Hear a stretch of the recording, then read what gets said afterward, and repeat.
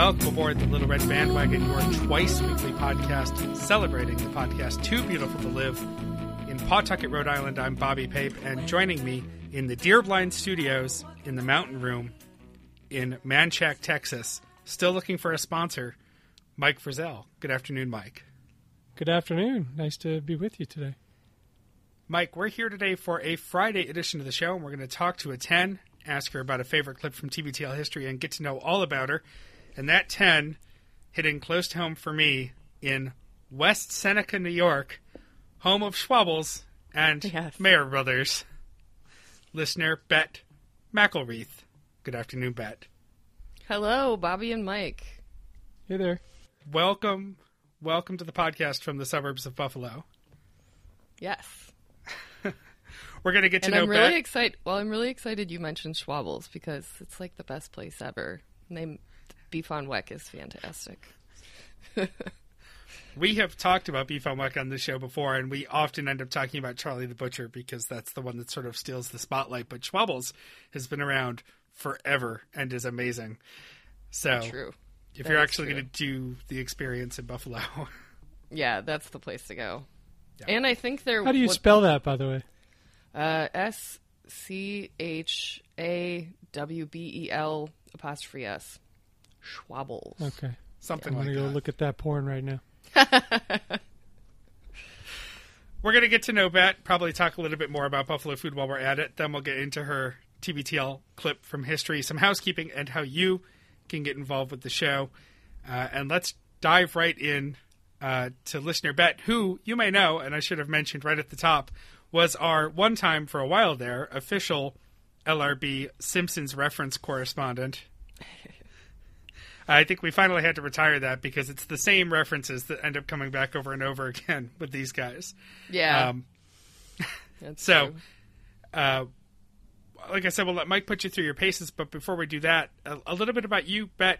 Can we start with your name? Because Bet is maybe the least common shorthand for Elizabeth that I know. Yes, that is true. Yeah, my name is Elizabeth. And when I was little, everyone called me Beth with the H on the end. And then when I went to first grade, I decided that I was much too mature for that. I wanted everyone to call me Elizabeth. And then in fourth grade, I decided that Liz was way cooler. And then when I was in college, I was at a party the one night, and this girl that I went to culinary school with, she was like, you know what? I want to call you Bet.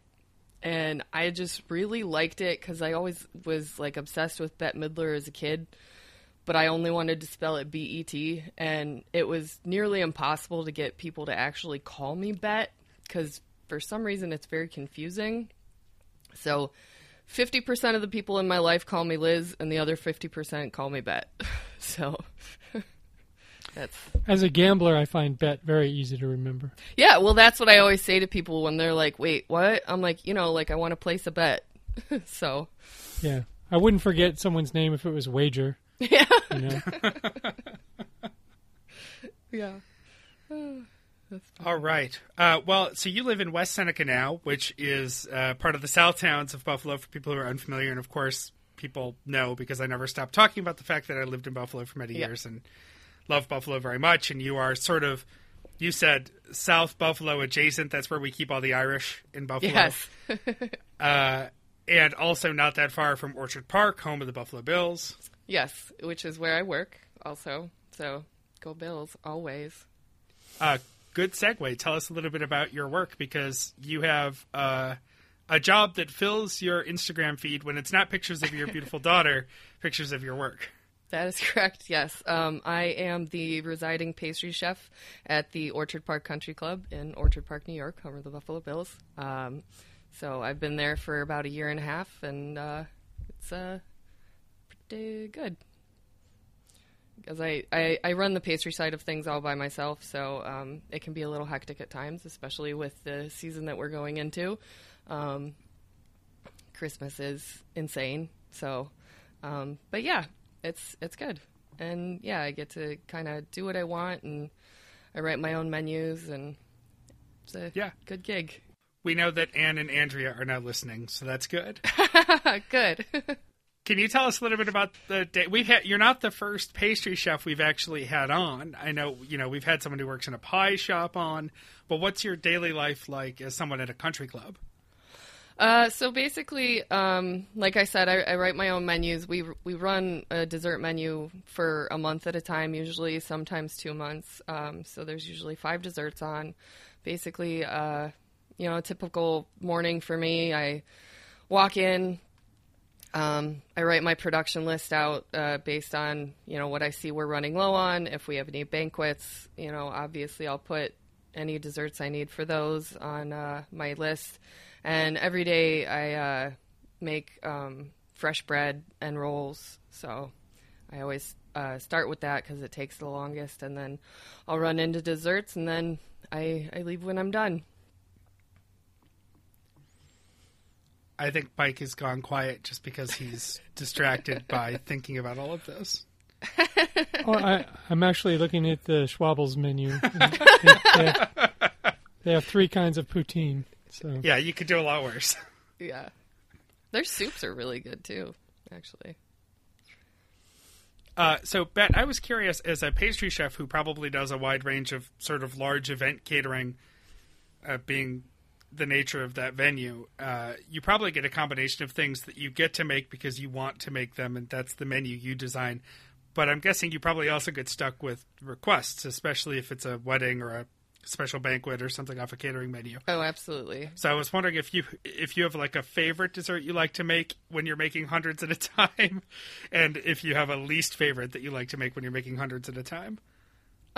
Honestly, having to make hundreds at a time is my least favorite thing about it, because it's a lot harder to focus on the little details than if, you're just having to do like 20 plates or something. And at times too, because, we are kept on a budget, etc. I can't always mass buy the more expensive ingredients that I'd like to play with. So, right. But anytime when I am doing, a banquet or something, and the chef just says like, okay, they want chocolate and fall theme. Like, I like that because it gives me an opportunity to kind of use my brain. Like last year, I remember we did a really big party, and I did a chocolate mousse with candied oranges and cranberry sauce, and it was a really nice looking plate, and it was just really fun to do, and I got to use my noggin, which I liked. Because that's, until I started at the country club for the last probably, 5 years, I was strictly a cake decorator. So I really didn't get to use all of my skills. Like, I'm very proud of my piping skills, but at the same time, I really also like making things and having to think of flavor combinations, etc. So that's been the really nice thing about this job, is just actually getting to, kind of come up with things and stuff like that. Do you ever watch any of those shows like Ace of Cakes? And have you ever been drafted into a cupcake war? I used to, when I was still, wet behind the ears. But now that I've actually been in the industry for going on 11 years, I can't stand them. Yeah. Mike, she's been in the field too long. She wouldn't be drafted into a cupcake war. She'd come in as an officer. That's true. Thank you. So while I was digging in more, I mentioned your Instagram feed, and I think the pictures are actually evenly distributed between things you've made and your daughter and cats. I made her too. All right, that's fair. It's fun scrolling through all that. I think you're going to have to pick out a picture of us for us of something you've made. Absolutely. Maybe not your daughter. I mean, that would be weird, but fine. But something on the dessert end of the spectrum that you've made for the show picture. That would be really great. Excellent. And before I send you over to Mike, I also just want to get back into Buffalo a little bit more. So you're Buffalo born and raised, right? No. I am actually an Army brat. I was born in San Francisco, California, and then we moved to Colorado Springs, Colorado, or as Luke would call it, Springs. And then we moved to Stafford, Virginia, when I was around 4. And then we moved to...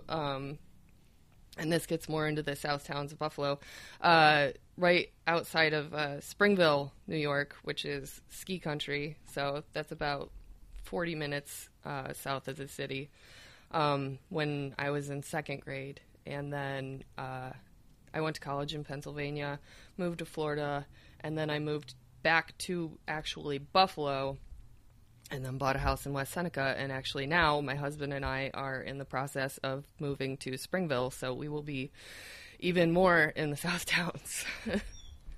Springville is down there. I've got good friends with a big tract of land and a house down there. It's that kind of place. Yeah. Well, and that's why we're doing it, is because, we'll have a nice big yard and everything. So, because right now we don't really have much as far as a backyard goes. Because we're literally right next to the thruway. Like, if you hopped off the 90 onto the 219, I could wave to you out my daughter's window. Next time I'm down there, we can try it. Okay. I haven't been out to Buffalo in a while, but next time I'm out there, I'll be sure to slow down as I'm heading down to visit my friends in Springville. So that's yeah. Great. Unless you beat me south first. Right. I thought I hit... And did I see... I saw Glenwood on your Facebook page, so I was going to ask you if you just grew up in the shadow of Kissing Bridge. Yes, I absolutely did. My parents still live in the house in Crane Ridge. I don't know if you know what that is. It's like a housing development in Glenwood that's literally right across the 240 from Kissing Bridge. So, yeah. So, go visit Bet if you want pastries and you want to go skiing. Yeah.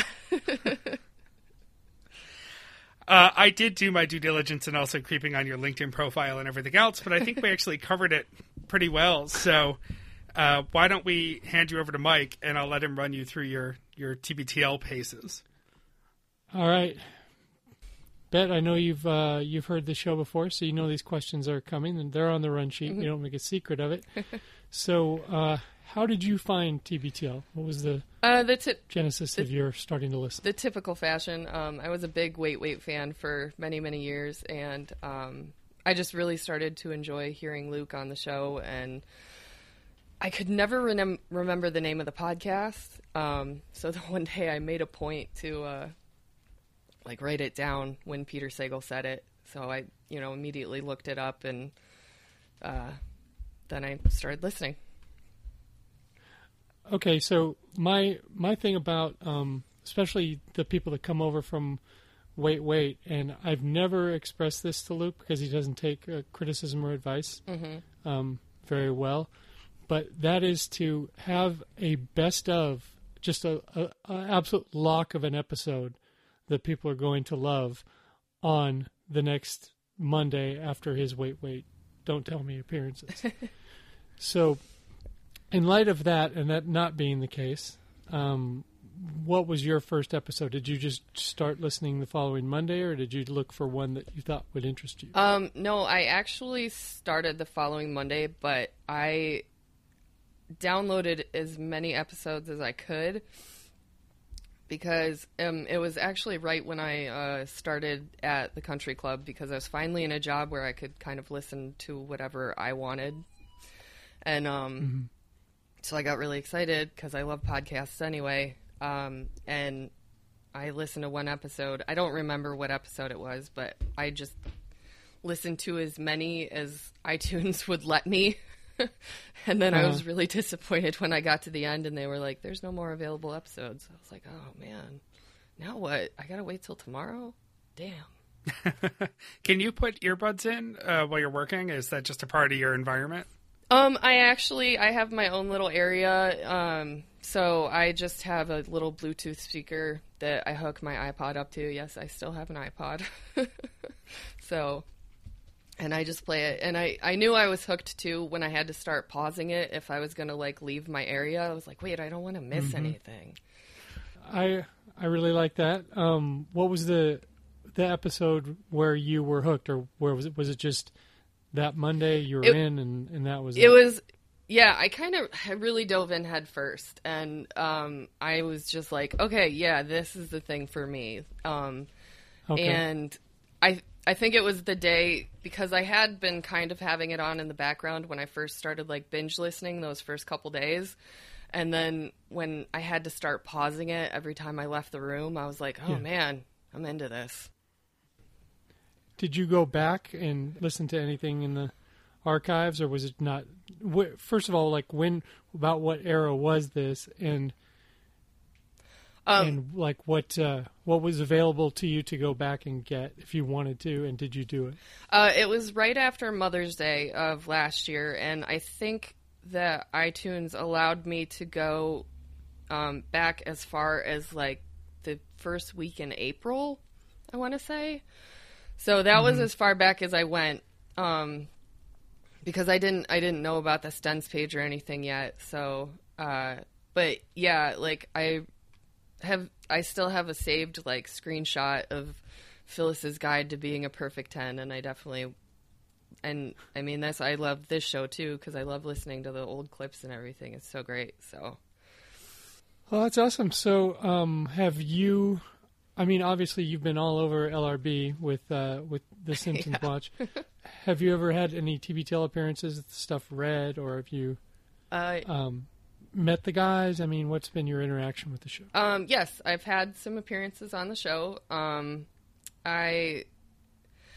they were having that whole debate, I feel like it was in the spring. They kept talking about Meatloaf. So, and I had just heard on the morning show here that Meatloaf had actually explained what he wouldn't do. So I emailed the guys, and Luke read my email. And then last year, my husband got 2 deer because he's an avid hunter, and I had shared a picture on my Facebook of me breaking down the deer. And Andrew brought that up on the show, which was pretty cool because he kind of defended it and said he would get that there's probably some people that don't want to look at it, but like he thinks it's cool that I was doing that. So, oh, I remember that. Yeah, the vegan and vegetarian. There were some people who were upset. They thought it was like meat porn or something like that, but it's just a thing that happens, right? You know, we eat meat. But I mean, in Western New York too, and I'm sure Bobby, you probably know this to an extent, this is a very big hunting culture here. So 90% of my friends were like, hey, that's great. Oh man, that's awesome for you guys. So yeah, absolutely. I also, it's just camo and cargo shorts as far as the eye can see. Yeah, it is. It really is. My husband actually has a camo Bills hat. It's okay because it's a Bills hat. Yeah, exactly. And Luke mentioned like 2 to 3 days in a row. I kind of shit talked him in a tweet when the Seahawks were playing the Bills on Monday Night Football. And he noticed... Oh, that was a wild game. Yeah, and he noticed that my Twitter bio, I mentioned that I was a wife, so he thought that was pretty funny. All right. What's your favorite drop? Or if you have multiples, you can... I do have multiples. Just so many of them have just like it's gotten into my speech pattern. Like it's bad because at work everyone's like, "You're weird. Why do you say these weird things?" But I don't care. Has anyone ever started following along with like started saying the drops that you say, even not knowing the origin of them? I mean, because I like it when things around here catch on. Yeah. My husband does, and because he doesn't actually listen to the show, but like he hears it in the house, so he'll finish drops if they're on, or like he'll say them if if we're at dinner talking about something. And both of us now cannot say the word apparently without doing it like that. Right. Because I'm a kid. Yeah. I don't watch the news. And I can't hear, there's something about without going, the soul of a cat. Mm-hmm. Yeah. We got a kitten right about the same time that Luke and Carrie got Olive. And I hadn't actually watched Game of Thrones at that point, so we named him Odin. But then I just started calling him the Hodor of podcatting all around the house. And now I literally... I can't call him Odin anymore. His name is just Hodor now. Oh, that's adorable. Yeah. And Dolphinately for sharks is... I think you've lucked out of having not heard the vast majority of show, because you might never be able to speak in anything but drops if you Yeah. had been listening from the beginning. Yeah. Because that, I mean, they go through my head. I don't say them out loud all the time, thank God. Right. But I could conduct my life just in drops. Yeah. I think I Emily know. would kill you if you kept interrupting her true crime podcasts with TBTL drops. Oh, yeah. But speaking of like adopting language, we adopt each other's stupid language things all the time, including drops. Yeah. Let me interrupt with a little bit of research. I did this on the fly, so it might not be accurate, but bet you can tell me if it sounds right. I checked. The first time that Luke appeared on Wait, after Mother's Day 2016 was just like a week later. So the end of May 2016, May 28th. And the following Monday episode, Mike, I think you'll be tickled by this. Episode 2130, a putterer in the streets, a mutterer in the sheets. Yes, I do remember that show title. Luke and Andrew celebrate Memorial Day by eating cereal, lots and lots of cereal. I think this was an introed rerun of the cereal special. Uh-huh. Well, then good. They loaded up a good one. Exactly, because that's like a great hook. I mean, Bet, do you remember, did you hear the cereal special? Yes, yeah, because So I that must have remember been it that show title, too, because... And as a podcast aficionado at that time, you probably already had listened to Serial? I mean, that music was very evocative of... Actually, no. I had never heard of Serial. I listened to the most random podcasts. It's actually funny. The first podcast I ever listened to was Andrew Zimmern's podcast, Don't Go Fork Yourself. And it was only on for like 2 years. And I was listening to it super regularly. And then I found like Alton Brown's podcast. So I was doing a very food-centric thing with my podcast listening. And then... I mean, that's the other cool thing about TBTL is it's just, like, I found, I don't even have time to listen to all the podcasts I'm subscribed to anymore because every time they bring up a new one, I'm like, ooh, I gotta listen to that. Ooh, I gotta listen to that. And then Anne, too, she always brings up really good ones.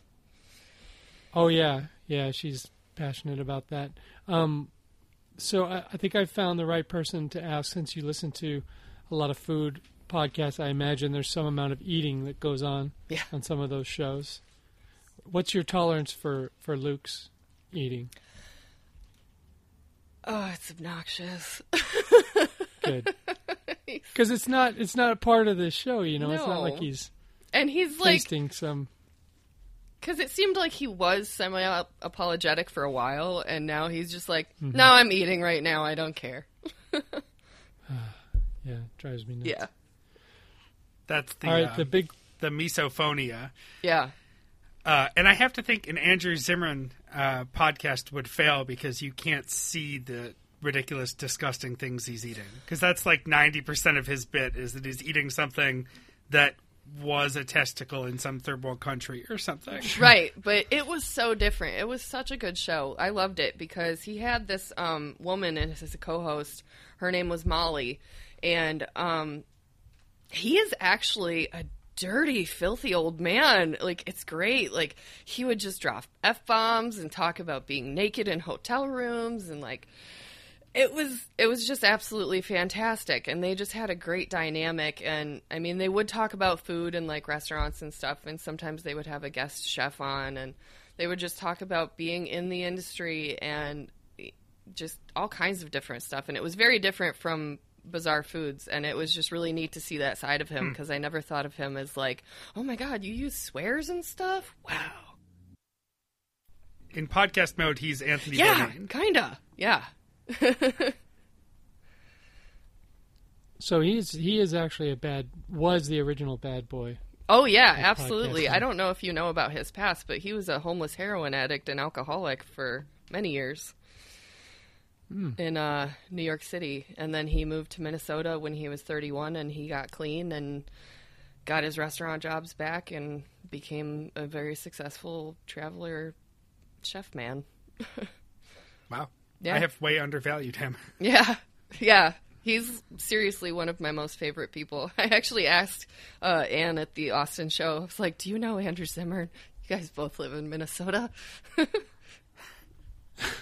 Sure, they rub shoulders. Yeah.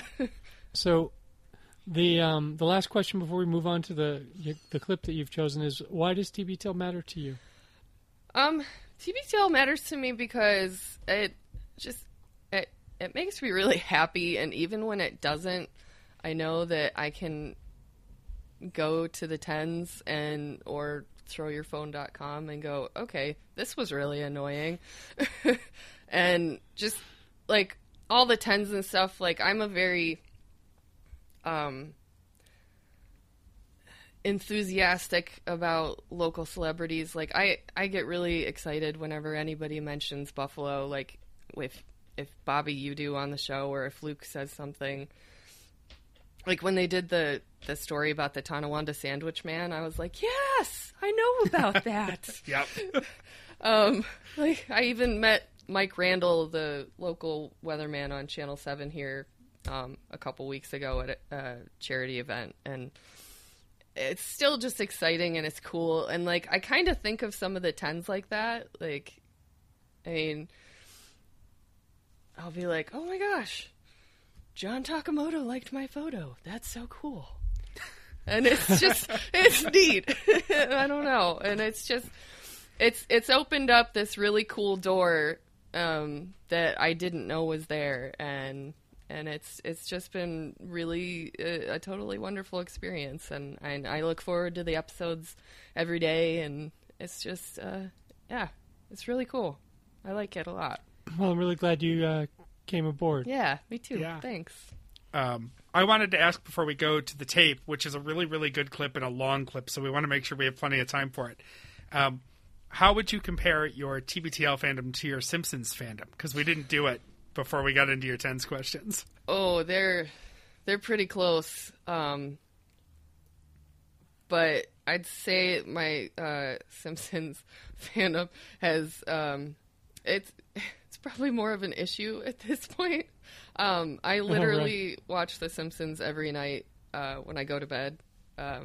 The Simpsons, that's like my lullaby now, and it's been like that for many years. So I always, because I have all of the seasons that are out on DVD, and now that it's on FXX every night, except for Wednesdays and Saturdays, I can just turn that on. So I don't. They're both pretty close because, like I said, The Simpsons is definitely been a comfort blanket for a long time for me. But TBTL has definitely become that for me also. So yeah, I love them both. I am not going to ask you what your favorite episode of The Simpsons is, because I'm not sure that's something that a true fan can calculate. I'm always trying to figure out what my top 5 or 10 are, and I'm not sure I can even do that. But do you have a favorite era of The Simpsons?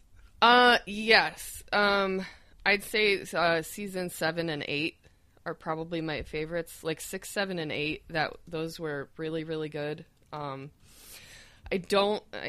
like you said, I can't say that I have a favorite episode, but one of my top favorites is You Never Move Twice with Hank Scorpio. which is Albert Brooks. That is such a good episode. And Lisa the Vegetarian, because when Lisa says she's going to stop eating meat, and Homer says, pork chops? Bacon? I forget the other one. And then she goes, Dad, that's all the same animal. And he's like, oh yeah, Lisa, some magical animal. It's so good. That has the flying pig and the Yes. gazpacho. It's an Yes. excellent episode. It's tomato soup served ice cold. And you only move twice. Yes. Also, just that moment of Marge Simpson just sitting in her immaculate kitchen drinking a glass of drinking wine a glass because she of doesn't know wine. what to do. Well, and then she says she can only drink half a glass. And I love it when Hank Scorpio comes and he throws the moccasins out the door and he goes, you ever seen a man throw a shoe? And Homer goes, just once. I don't know why, but that moment just every time it cracks me up. As soon as Bet and I can find a way to do a podcast where we recap every episode of The Simpsons in a way that it's not already being done by 30 other people, we Right. will roll that out on the 10710 network. Yes. But All until for it. then, why don't we get to our TBTL clip? You're taking us back to August 10th of 2016, and this is a great out of the usual scope of TBTL episode of TBTL, and I can't remember how we came on to pick this one. Do you remember? Yes, because my favorite thing about it is that it ties into an episode later also, because of Andrew's Hard Rain bowling nickname, which he hilariously finds out like a week or two later.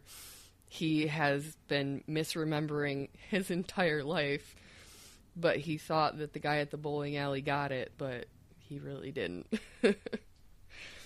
So, and it's just a fantastic episode. The dynamic between Phyllis and Andrew is always just delightful. So, Yeah. So NPR can take Phyllis from LRB, but we'll always have backstock Phyllis yes. to bring back onto the show. This is an entire episode. Luke's on vacation. Andrew and Phyllis are going bowling. August 10th, 2016.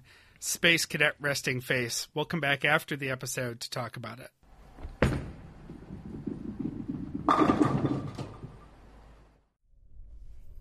All right. Just pulling up to Phyllis's house. Oh, it's a cute house. Hey, Phyllis.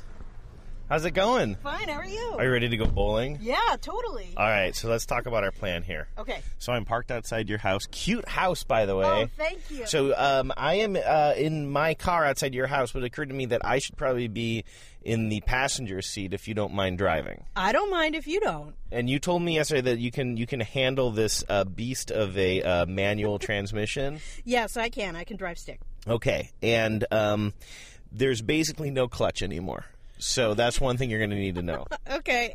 Well, I think it's pretty flat from here to there, so we should be all right. All right, sounds good. All right, well, let's switch seats then. Okay. I guess we should just get out of the car to do this.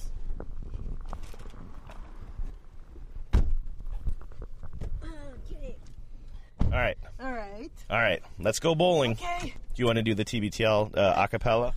TBTL.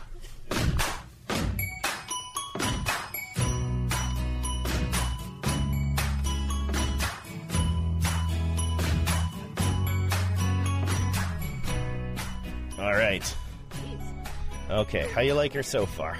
Your engine is so quiet. For a second, I was like, is it on? It's on, right? Or is it? Oh, it's on. Okay. That's It's good. on. Okay. All right, let me tell everybody what's going on. In case you're just tuning in, this is the first episode of TBTL you've ever heard. What a strange one to pick, my friend. It is episode number 2182. My name is Andrew Walsh, still filling in for Luke Burbank, who is on vacation. The woman driving my car very well, I must say, in the first block that we've gone, is Phyllis the Fletcher. We are on our way to Kenmore Lanes.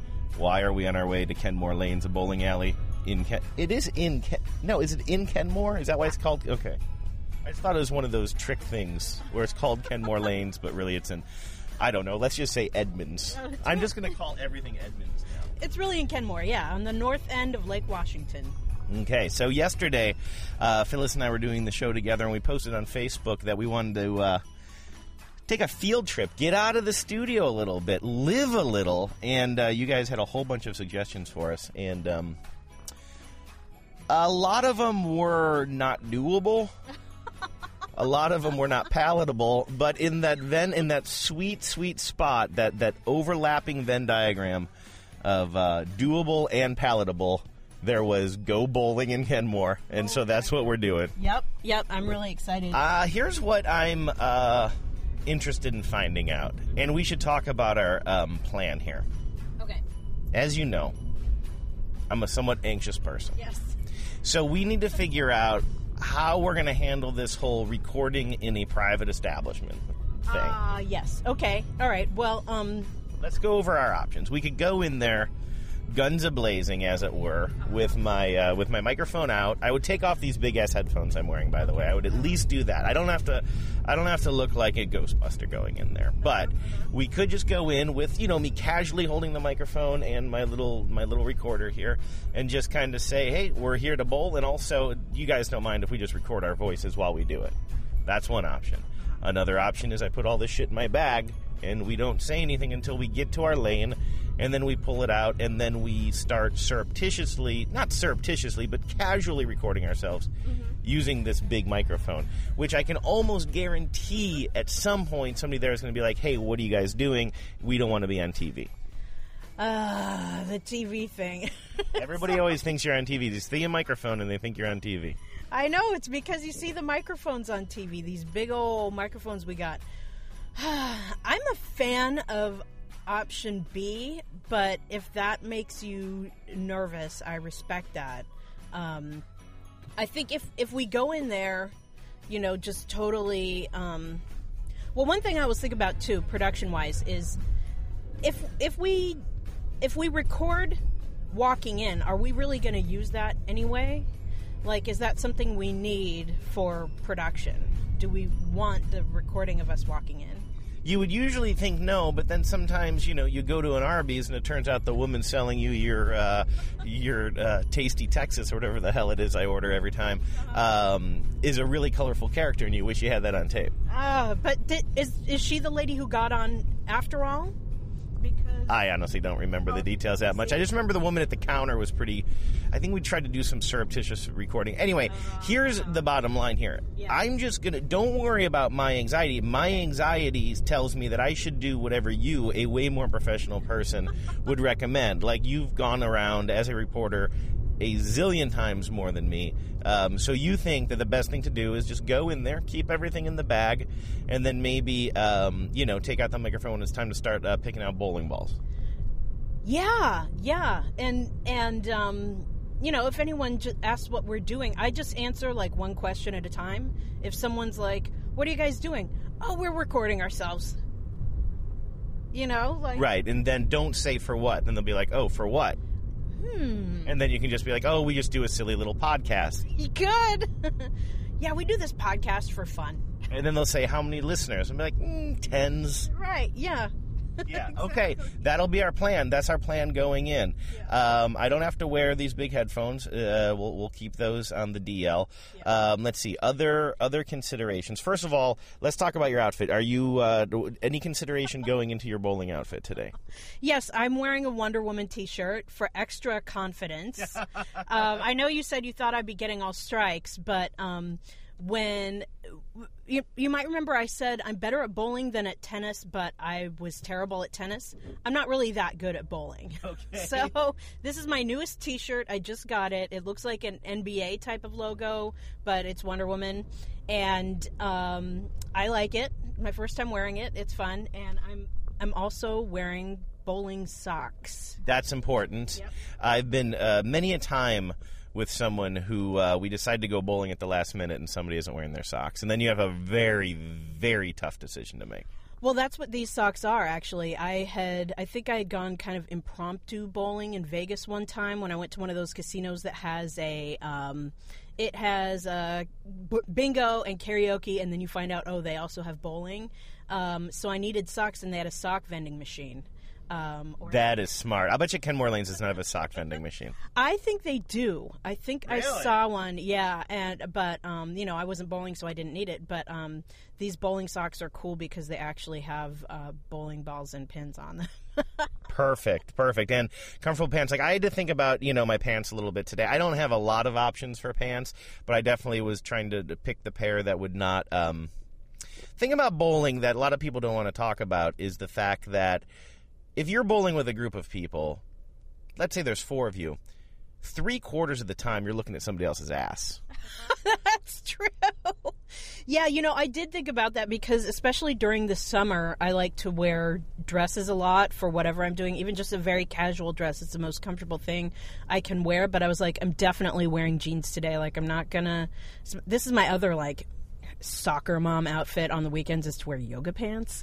Oh, right. Kind of a long t-shirt, yoga pants, take Gus around to the stuff that I have him doing, soccer and whatnot. But I was like, I'm not gonna... Yeah, you got to be a little bit careful with that. But if you had a really long shirt, almost like a 1990s Elaine Bennis nightgowny kind of overshirt that hung low enough, I could imagine yoga pants being the perfect pants to bowl in. Yeah, actually, if you had yoga pants and a tunic, that would be great. But I was like, I can still wear jeans. I can do this. So I have my jeans on. Okay. A little warning for you. I probably at one point will start claiming that I have a bum thumb. That's usually what happens if I start losing. So just keep an eye on that. What else do we know about Kenmore Lanes? We know that there's pull tabs there. Oh, yeah. I didn't do any pull tabs when I was there, so I'll be psyched about that. That'll be fun. I was thinking about what are we going to do if we buy a basket of pull tabs and win? Should we donate our winnings to the TBTL-a-thon? What should we do? All right, first of all, I'm cutting that part out because I'm not going to be spending company money on pull tabs. Of course not. I'm just thinking in the spirit of, winning on tape. Nobody can hear what you're saying because I'm beeping it all out. Listen, here's my experience with pull tabs lately. I came back to Seattle. I tried pull tabs for the first time. And guess what? Beginner's luck. I won a little something. I won $75. I was very excited about it. Wow. And came out ahead that day, probably by 50 or something when you consider all the money I spent on the pull tabs and then the tip and then the... Oh, do you know that the tip is supposed to be 10% of your winnings, by the way? Oh, good thing I never won anything because I didn't know that. If you win $1, I don't think you have to leave a dime. Oh, okay. But, if you win something big, they expect 10%. Plus, usually if there's, you got to pay with cash for pull tabs. So if there's an ATM, you're going to be paying an ATM fee. Anyway, point being, the first time I played, I won a little something. And I liked it. And I was like, this is a fun, lucrative hobby. And I've been chasing that dragon ever since. Just last Friday, I put down $30. I only won $1 back. Even the bartender thought something was wrong with me or the tabs or something. So any pull tab money I win today using my own money, Yeah. I hate to say it, but I need to keep it because it's only going to go towards the hole that I've dug for myself. That totally makes sense. I've been probably trying to dig myself out of a bingo hole since 1997. Do you have a regular bingo game? I don't, but I like to do it. You know how it's one of those things that kind of fell by the wayside when I had a kid, but I used to go all over Seattle on a bus, actually, with my friends, just looking for bingo games. That sounds like the nerdiest / badassiest thing I can imagine. It's just like Friday night, you all have cigarettes dangling out of your mouth, and you're just kind of like, we just on to the next bingo night, on to the next bingo venue. Yeah, it was awesome, and so I still remember where I won my $100. It was at the Wallingford Boys and Girls Club. Oh, that's a good feeling. There's a good bingo night at a dive bar in Ballard, called the Water Wheel. Oh, I know the Water Wheel. I didn't know they had bingo. Okay, I will check it out. Yeah, it's a great little bar. They have great fried chicken. That's what they're famous for. And oh, that's right. You're in, and you haven't had their fried chicken? I have not. I've only karaoke'd there. That's it, and had beer. It's a fun karaoke joint as well, isn't it? And there's a little outside area where I think they have no jarts, but I think they have various outdoor games. We got to go. One night we just found ourselves there, and they pulled out the bingo cards, and it was tons of fun. So this probably doesn't mean much to the listeners, but I used to go there with Derek of KUOW. Yep, Derek Wong. Exactly. We used to go there and do bingo a couple of times. It was tons of fun. So let's plan on doing that. That actually seems like a good TBTL activity if we ever need one. Bingo night? Yep, I'm there. I'm in. Maybe we could rent another American Legion Hall.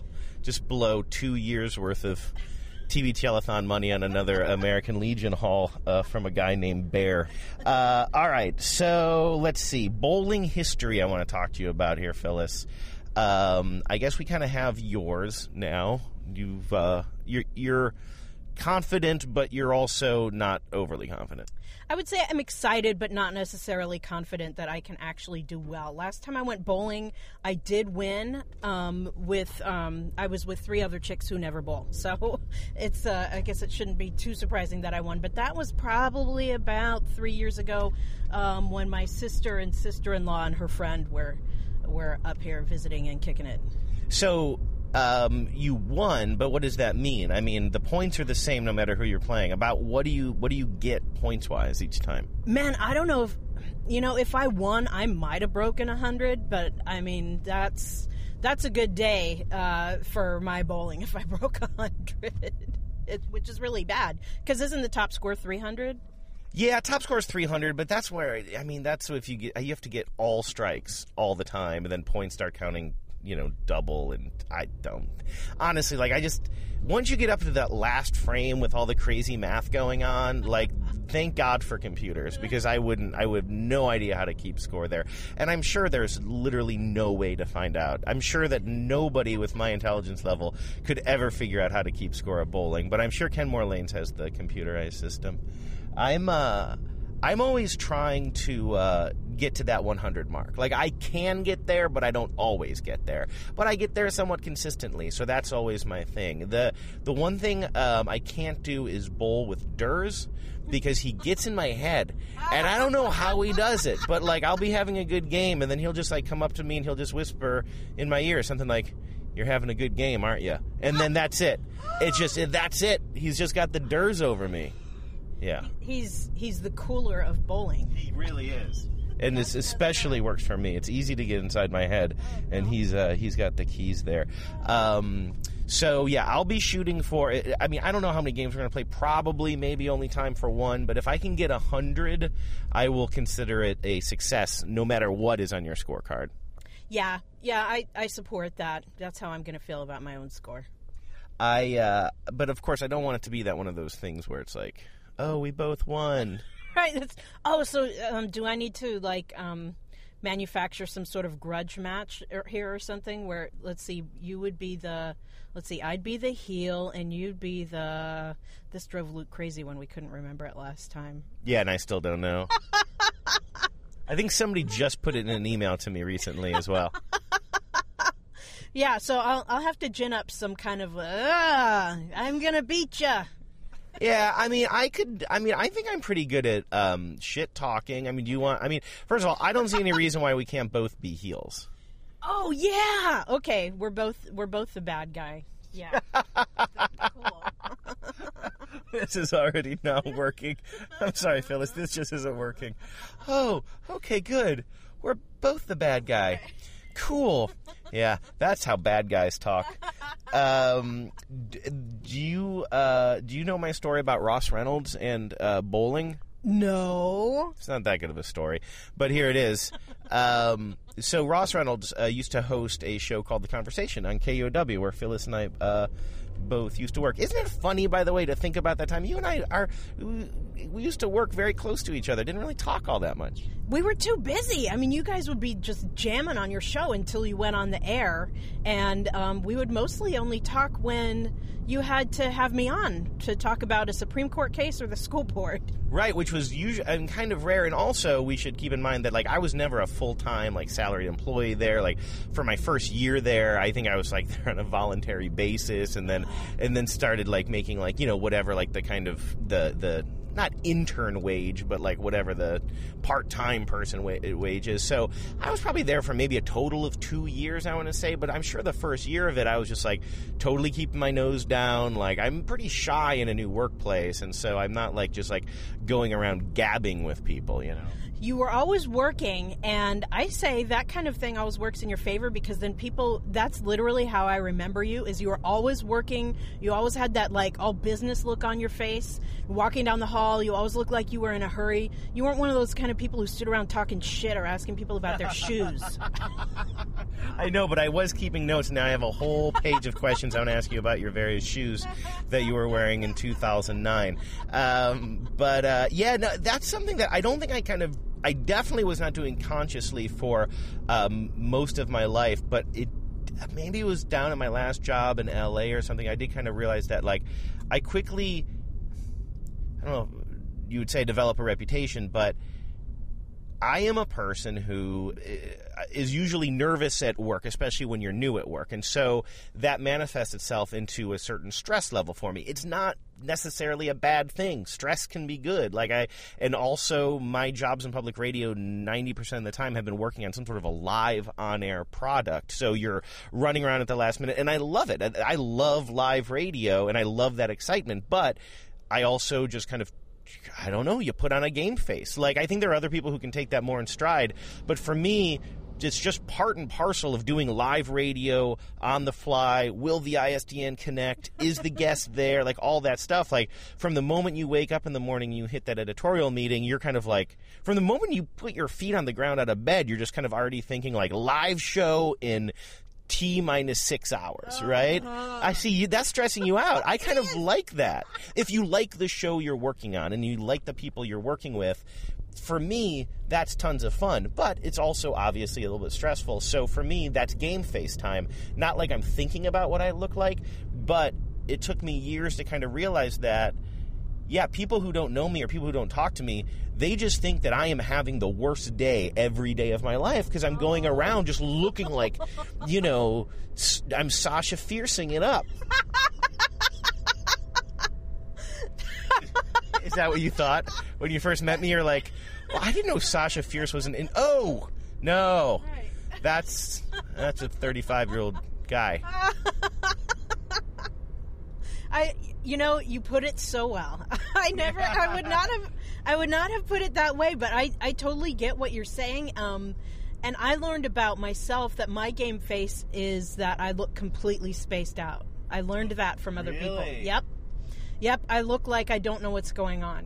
Because you're probably doing more, like, your game face is probably less like me running around making sure there are guests on the line and equipment's working, and you're more like, I've got all my tape, now I'm sitting at my desk and I'm trying to write. Yeah, I think so. And also, like, even in meetings, like, I try to have my mouth closed if I'm not talking, but I think sometimes I can kind of look like this. Like, you can describe this. A gape. Yeah. And, like, even, like, I think I get a little bit of a dulled look in my eyes. And also I have kind of heavy, like, eyelid look, resting face. Like, I have Space Cadet resting face, basically.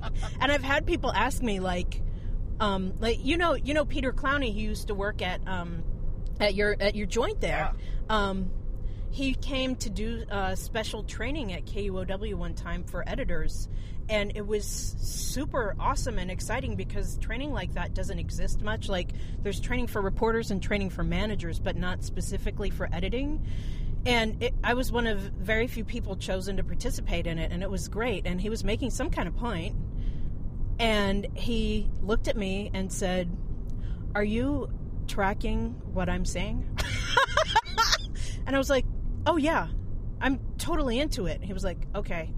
I think he just needed to check in because I looked like I was completely spaced out. Now, I've only met Peter once, but I know he's got a hell of a reputation in public radio as a great producer and head producer and all that. But I also think he has a reputation for being a good guy, right? Like, he wasn't saying that to you. Oh, here I am. What a leading question. But was he saying that to you like he was trying to keep you on your toes, or he was a little concerned that he was losing the class? He wasn't trying to bust me out at all. It was more of a concern, like, am I still making sense kind of thing, and not like a you shouldn't be here kind of thing at all. You know, it was like, he just, something about my face told him that I didn't understand what was happening. You told me about your first days at NPR, where I think it was a fellowship you got or something there, right? And I remember you even talking about how you have some regret, although it just made me angry about kind of the way you perceive people maybe judging you based on your appearance and maybe limiting some opportunities for you there. Was that before or after you were already working at KUOW? After. It was like their kind of classy version of a poach move. You know, they would kind of pluck certain people from obscurity who had station jobs already. I see. Yeah. So what were your before KUOW? You didn't work in radio at all, I don't think. Well, how did you first get into KUOW, and what were your first experiences like there? Well, so I had been in the software industry, and I had been laid off. I'd worked for the same company for 5.5 years, and I got laid off during the dot-com bust, and rightfully so, as I was, just kind of so-so in software, I think. I was... I sometimes call myself, how you're trying to call me the doyen of the Dateline? Yeah. I was the Salieri of software. Who is your Mozart? Man, I got to give a shout out to Aaron Brooks and Alex Yan. They taught me just about everything I knew in the professional software engineering game. I took like 1 or 2 classes in college, but those guys taught me on the job, basically, and I owe them a huge debt. So what's up, Aaron and Alex? Those guys are rad. But they're still, one of them's still in the game. The other one's retired, I think. But so I was laid off, and every time, this was like the summer of 2002, I would think about getting another software job. It would make me sick. Like, I would feel sick, and I would even do interviews at like some pretty high profile places, but I was just like, I had this feeling that was like, is this seriously what I'm on this planet to do? Like, I wasn't in a relationship. I had my apartment downtown. I was fine. And then I guess by the time I was making that decision, I was in a relationship. But for most of the time that I was in software, I wasn't. And I had this feeling of like, what am I going to do? Like, is this seriously what the rest of my life is like? Is kind of halfway be able to talk to computers good. It's a pretty lame thing to be sort of okay at. Like, you should either be great at it or just not do it. And so a bunch of like half-ass software engineers are thinking about quitting their jobs right now. Well, don't quit yet, because I also had no debt and a really cheap apartment. So there's that. And I didn't quit. I was laid off. Like, I can't act like this was some brave thing I did. But I went swimming one day. Stop me if you heard this before. Have you heard this before? No, I don't think so. Okay. I was really into swimming at the time, and I was swimming at the pool on the top of Queen Anne. And I thought, I wish I could be listening to KUOW right now, because the world is on and I'm going to miss the Geo Quiz, and I love the Geo Quiz, and it was like one of my favorite shows, and I was like, oh, how come when I swim, there's just like, that's the one thing I can't do is listening to KUOW. And I got out of the pool, and I thought, that is a crazy thought to have. That's really weird. And I was walking to the bus stop, and it's the one moment. You're wearing your Marco Werman t-shirt, I imagine. I wish. And I just had this, like, only moment in my life of epiphany of, if I'm so obsessed with that radio station that I wish the 1 hour of the day that I physically can't listen to it that I could. Maybe that's what I should be doing. Like, maybe instead of just consuming that, I should be producing that. Because maybe then I wouldn't need the perks that you get in software to be happy and feel like I was contributing. And so I started by writing a letter to the host of the show that Luke was a writer on, actually, called Rewind. I didn't know Luke at the time, but I just wrote a letter that they probably got like dozens of letters like this every week, like, please let me intern on your show, and like, you know, I'm a fan, and I'm, you know, have a brain, and if you need help with your computer stuff, I can help you, but I just want to intern on the show. And they were, you know, they, to their credit, wrote back a thanks but no thanks, like very kind, you know, polite letter. And I was just like, oh, that's not going to work. That's the show, by the way, is a comedy show. It was a Friday evening, I believe, comedy show that was actually distributed around the country and hosted by Bill Radke, right? Yep, it was really funny. I loved that show. It was awesome. So that little scheme didn't work, but I was, and this is where like kind of the Malcolm Gladwell 10,000 hours thing kind of kicks in. Not only did I used to skip class to listen to the radio in college, but when I was a software engineer, I started volunteering at the Washington Talking Book and Braille Library, where I sometimes interviewed authors, but mostly was narrating books for people who are visually impaired. Ooh, busting through a yellow light. I love it. I used to do that, too, a little bit in New Hampshire, and before that, a little bit in Ohio for, I would read magazine articles. Oh, you did? Okay, so you know what I'm talking about. So, yeah, it was one of those things where it, like, I was able to learn a little bit about voicing and audio editing, just some real basics. But the even cooler thing about that is that some people who worked at KUOW were volunteers there also. And they heard me talking to my friend Jamala Henderson, who worked at the Talking Book and Braille Library. Like, we would talk about, I want to volunteer over there. And like the woman who ran the pledge drive at the time said, you guys should come and volunteer in the pledge drive.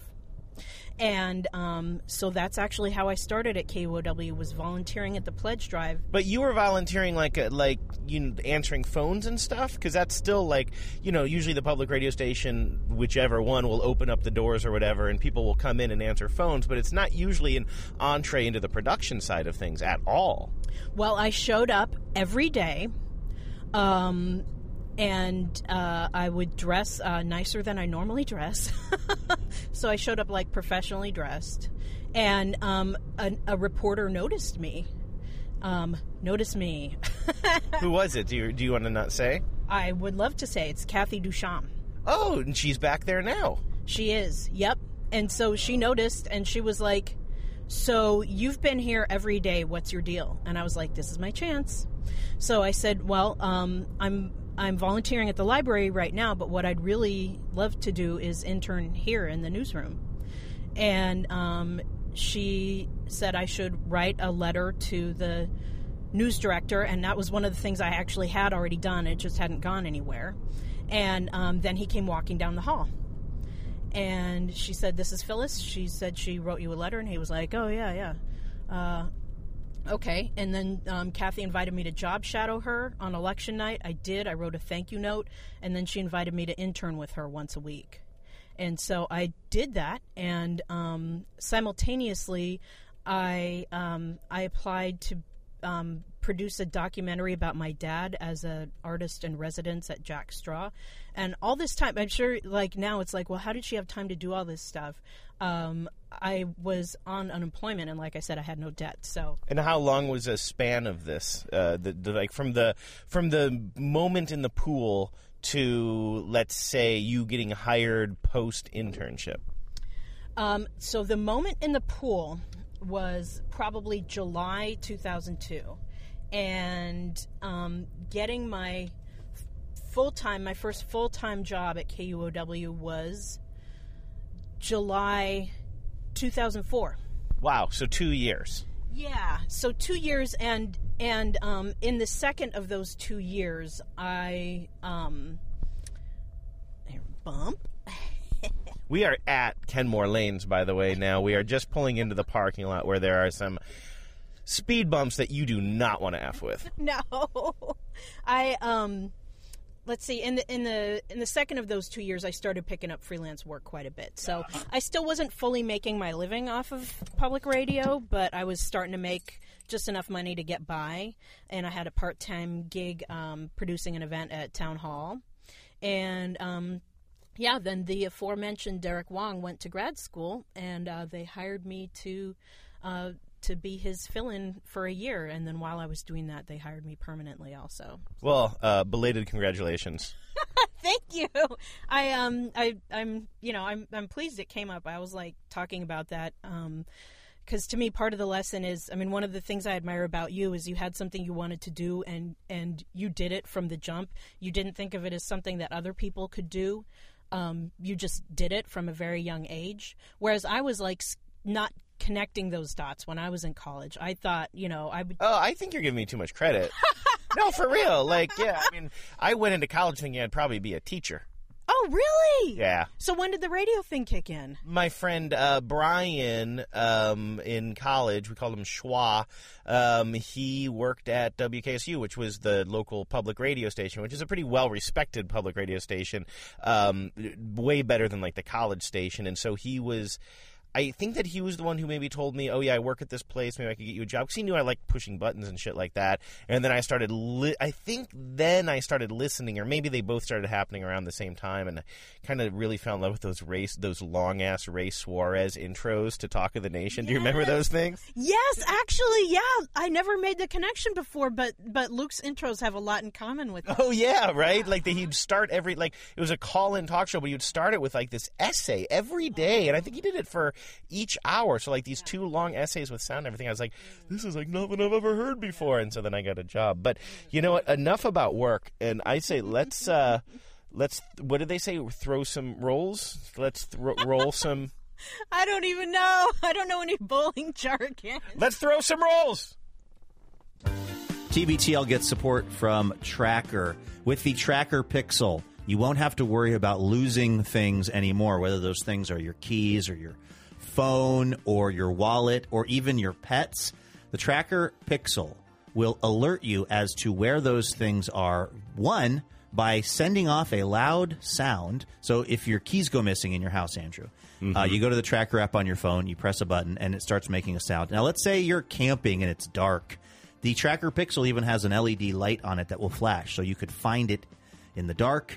And this is actually kind of a cool feature. If your phone is missing, which is the thing you need to activate it, you press the Pixel and it makes your phone start ringing even if your phone is on silent. Yeah, it works both ways. So you can use your phone to find your objects that Tracker's attached to, or vice versa. If you're missing your phone, it'll help you find your phone. And you can get it right now if you go to thetracker.com/TBTL, and you're going to get 20% off any order. That's thetracker, TRACKR.com/TBTL for 20% off, thetracker.com/TBTL. All right, here we are. Okay. We're inside. Yeah, we're kind of stealth, and I want to be clear about something I said before, that if I were doing this for news, I would be totally non-obfuscatory about what I was recording and why. Oh, right. Like you wouldn't. Yeah, I mean, if you were working for KOW, you'd have to tell them, I'm here for KOW. I'm going to interview all of your customers about the food poisoning. And the diarrhea. And the diarrhea. Well, here we are. We are on lane number 19. It is way more busy here than I thought it was going to be. We've got our shoes. I learned that your feet are still growing. Yeah, it's so sad. I feel so lucky I fit into these 10s. Because I was a dainty 9 before I had a kid, and now I'm a 10 or an 11 for sure. So, and that was like 8 years ago. Well, he's 6.5. But I mean, in kid year, no, whatever. Yeah. I meant 6.5. I pay attention to things. So, okay, so the scene is it's way more crowded than I thought, which makes me, I don't know why that makes me more anxious. I thought we'd be like one of maybe only 2 bowling parties here. There is a little boy at the lane next to us who's really interested in what we're doing here. He's just staring at us, probably wondering when this is going to be on TV. Or he might be, kids are so savvy these days. He might be like, is that for a podcast? Yeah, right. He's like, I wonder if I can get those guys on my podcast. Yeah, exactly. He's going to give us his card. He's thinking. So I found 2 balls that that fit my fingers. I have very big sausage-like fingers, which is a problem because I love sausage, so I stare at my hands all day. Just very hungry. One is a 16-pounder, one is a 13-pounder. We'll be giving those a shot. What are you bowling with today? I usually go with the 9. That's what I'm going to do. There was one sitting right there that when I put my fingers in it, it felt good, so I think I'm going to go with that. All right, now let's talk about, we need to set up our, let's actually come over here. I guess you can't set up there's no chair for the setup of our names on the computer system here. I think this one on the left is ours for lane 19. Okay, do you know how to use it, or do you want me to do it? I've never done it. Here, let me do it. Okay, you're going to do it. And you take all of this stuff. All right, do you have a preferred bowling name?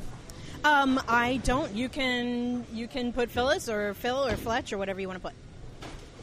All right, one thing I don't like already is the bowling computer with the joystick is down at a level that you should be sitting at, but there are no chairs you can pull up to because everything is bolted to the floor. So I'm bending over this thing like I'm playing a children's video game, and it doesn't seem to work. What if you push enter? 1, press enter. 2, follow monitor instructions. So I've pushed enter. Phyllis, I really don't want to have to go to the front desk over this.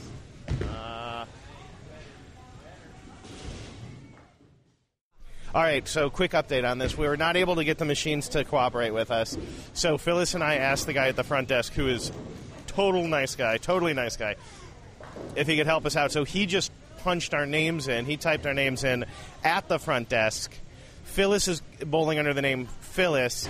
I had to ask him to use my bowling name Hard Rain, and he said, like the movie. Whoa, okay. Did you not hear him say that? I couldn't hear what he was saying. I said, can I be Hard Rain? I said it like that. Can I be Hard Rain? And he said, yeah, you can be Hard Rain. You can be anything you want. Hard Rain? And I was like, yeah. And he's like the movie. I was like, yeah. I'm not hip to the movie. He gets it. It's from Taxi Driver. Oh. It says one of these days a hard rain is going to come and wash all the trash off the streets. That's who you're bowling against. No. All right, well, here it is, frame 1. I'll hang on to this thing. You go ahead and bowl. Okay. All right, and so it begins. Phyllis the Fletcher. Frame 1. Ball 1. Throwing bowls. Here it comes.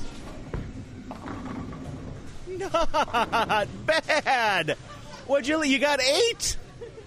Not terrible. Yeah, I got 8. I had to, at the last second, remember my bowling etiquette that you don't basically cut in front of people on either side of you. Yes, that's very important. Yeah, so I remembered at the last second, I backed off, and then I went. As a rule follower, you know that shit's important to me. Yeah, totally. I didn't want to embarrass you. Really irritates me when somebody will do that to me. Okay, you got 2, I don't know the numbers of those pins, but they're close together, so you got this. Okay. She's taking her time. She's making sure everybody around her goes first.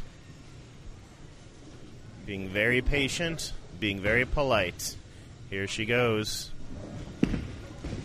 It's a gutter ball. It's a gutter ball. We got a gutter ball. I'm sorry, man. The agony of defeat already. It's okay. That was only frame 1. It's only frame 1. Okay, here, you take the rig. Okay. I'm going to do this. Hard rain's going to come. Hard rain's going to fall. Yeah. All right, he's taking the, let's see, it's the blue one. So is that the 13? Go ahead. Yeah. 13-pounder we got there. He's got the 13-pounder. It has an XL next to it, probably to accommodate his sausage-like fingers. He's doing a little bit of a Fred Flintstone, and he's off. Whoa! Oh, my goodness. Okay, so I think that's what we call a split. 2 pins up, but is that a... So, wow, they put your miles per hour, so... Whoa, look at that. I got 18.7 miles per hour. That's pretty awesome. I'm impressed. I mean, it looks so impressive going down. Now you got a tough hole to dig out of here with your 2 pins standing that are wide set. Yeah, wide set. We really should have watched some bowling on TV before we did this, or read a book or something. Right, our color commentary is whack. All right. Here he goes to close out his first frame. And it looks like he's going to kill one of them. Yes! He knocked one of them over. Awesome! How close was that? Like, it actually did what I wanted, which is it shot the other pin across the lane. Now, I wasn't successful. I didn't get them both. But it basically did what I wanted it to do. That is amazing. That doesn't happen to me. I'm sorry. I'm not talking shit. I'm just proud. The hard rain is falling, ladies and gentlemen. But I'm only beating you by 1 point, so. Well, I'm impressed. All right, here we go. Frame 2. Phyllis the Fletcher makes a very slow approach, winds up, releases. It's heading to the left. It is a gutter ball. It's a gutter ball. I see what you're trying to do. You're trying to get in my head. Right down the middle. It's looking good. Right down the middle. It's perfect. Oh, one left standing.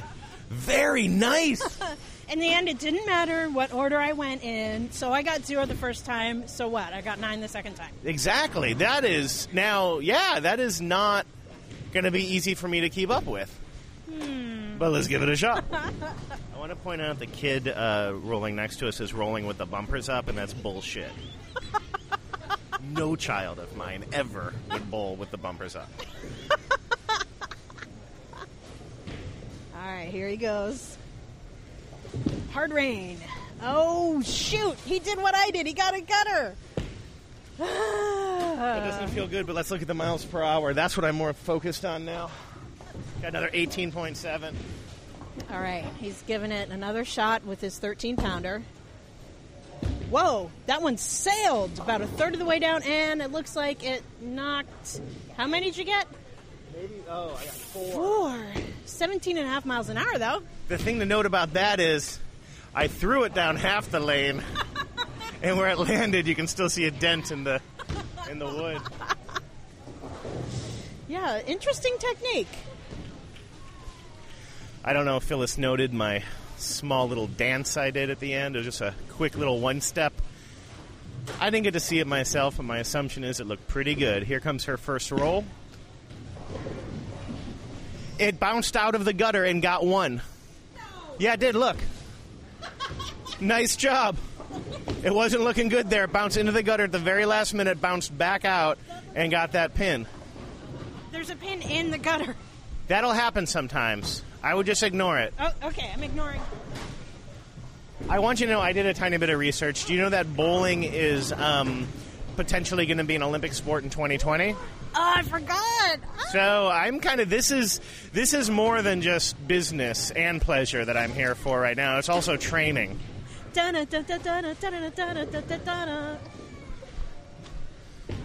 right, score at the end of the sixth. 47-38, hard rain. You know, I noticed you paid a lot of attention, or you seem to anyway, to where you put your feet. And I think I need to start doing that because I've not been doing that. So do you have any advice? Well, I'd like to remind you that I only have 47 points, and in the world of bowling, that an expert does not make. But I am trying to think more about the arrows on the lane than the pins at the end of the lane.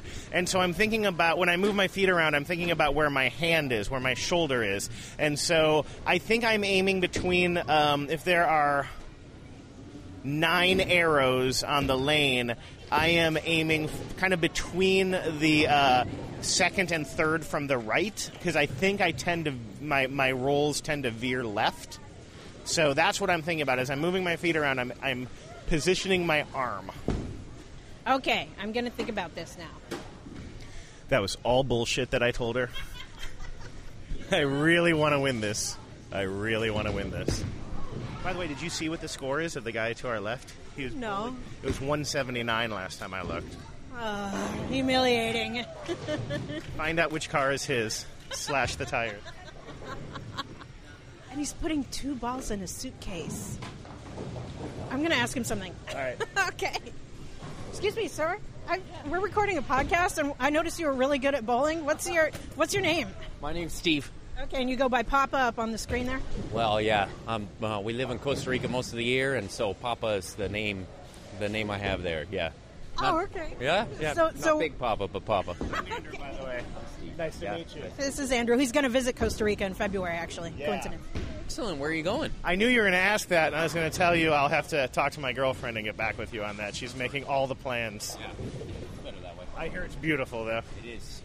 One recommendation: don't try to do too much. Yeah. Everybody wants to see the whole country in one trip, and there's too much to see. I've lived there for more than 6 years, and I haven't seen it all. So 2 weeks, you can't get it done. The good news is Get to the beach. nobody has ever accused me of trying to do too much in my life. No problem there. So what's your advice for bowling today? We're doing horribly. Please don't look at our scores. I was watching. You're looking! Your kids are better than we are. Yes. Although, Wait, hold on. Your kids are using bumpers. That would be my advice. Put the bumpers up. That's what I said a couple minutes ago. I know. Yeah. There's nothing you can do but play more. Right? Practice. He's like, I didn't know Wednesday afternoon was amateur night. So bad. You don't have one piece of advice for us? I do. Knock the little white ones down more. This went horribly wrong. All right. Thank you. How embarrassing. All right, that is... First of all, you know how people say, like, oh, don't worry about it, dance however you want to dance. Nobody's paying attention. Everybody's paying attention. Whenever you think, oh, I can just make a fool of myself in any scenario because you think nobody's paying attention, they are. And the lesson is never put yourself out there and don't try anything. Bowl like Papa is watching. Right, exactly. You know, when he said just practice more and just do it more, I feel like what he was really saying was quit. I actually do, like, I told you I used to like to go to Imperial Lanes by myself, and I didn't do it as much as I wish I had, but that was the beauty of it is, oh, I know I've told this, story too many times, but you know that Robert Putnam book, Bowling Alone, and the whole thing is, like, we don't want to be a society where people bowl alone, we need to, like, get together and have community. I completely disagree with that. Like, I am so into bowling alone because usually if you're bowling with a big group of people, you have to wait, it's hard to get into a rhythm, but if you have an afternoon to kill, you have a lane to yourself, you can just, like, really start to, like, do 3 games in a row and you get into a rhythm, like darts or something. Well, but don't you think that once you got good, maybe you would want to do it with Papa and other people? Oh yeah, maybe at that point, like what you do is, well, not unlike Taxi Driver. What you do is you spend a lot of time by yourself, Doing just pull-ups like and going insane. doing pull-ups, going insane, sharpening your people. skills, sharpening your knives, sharpening your bowling balls. Yeah. Then you show up and you show Papa's what's what. That's how it goes. Phyllis Fletcher getting ready for her last frame here. Have you noticed those old ladies are just fucking drilling us? No, what are they bowling? Oh, yeah, they're up at 77-82, and they're only like halfway through their game. Like, I have an old lady name, and I got nothing. My name is Phyllis Edna. Is it really? That's great. Here's the roll, heading directly to the right gutter. That was never close. Did you see what I did, though? No. I knocked that spare pin out of the Oh, stick. nice! Finally, now we can concentrate on the game. Yeah. Go, Edna. Go, Edna. All right, rolling what will likely be her final roll of the game. There's the release, heading directly to the left-hand gutter, and in the gutter it is. And there were no pins in that gutter, right? A weak finish for Phyllis Edna. Do you think that? 59 points. How much do you blame on your bowling nickname? Maybe you need a bowling nickname. Yeah, I should have gone with Wonder Woman, right? You should have gone with or even just like Edna.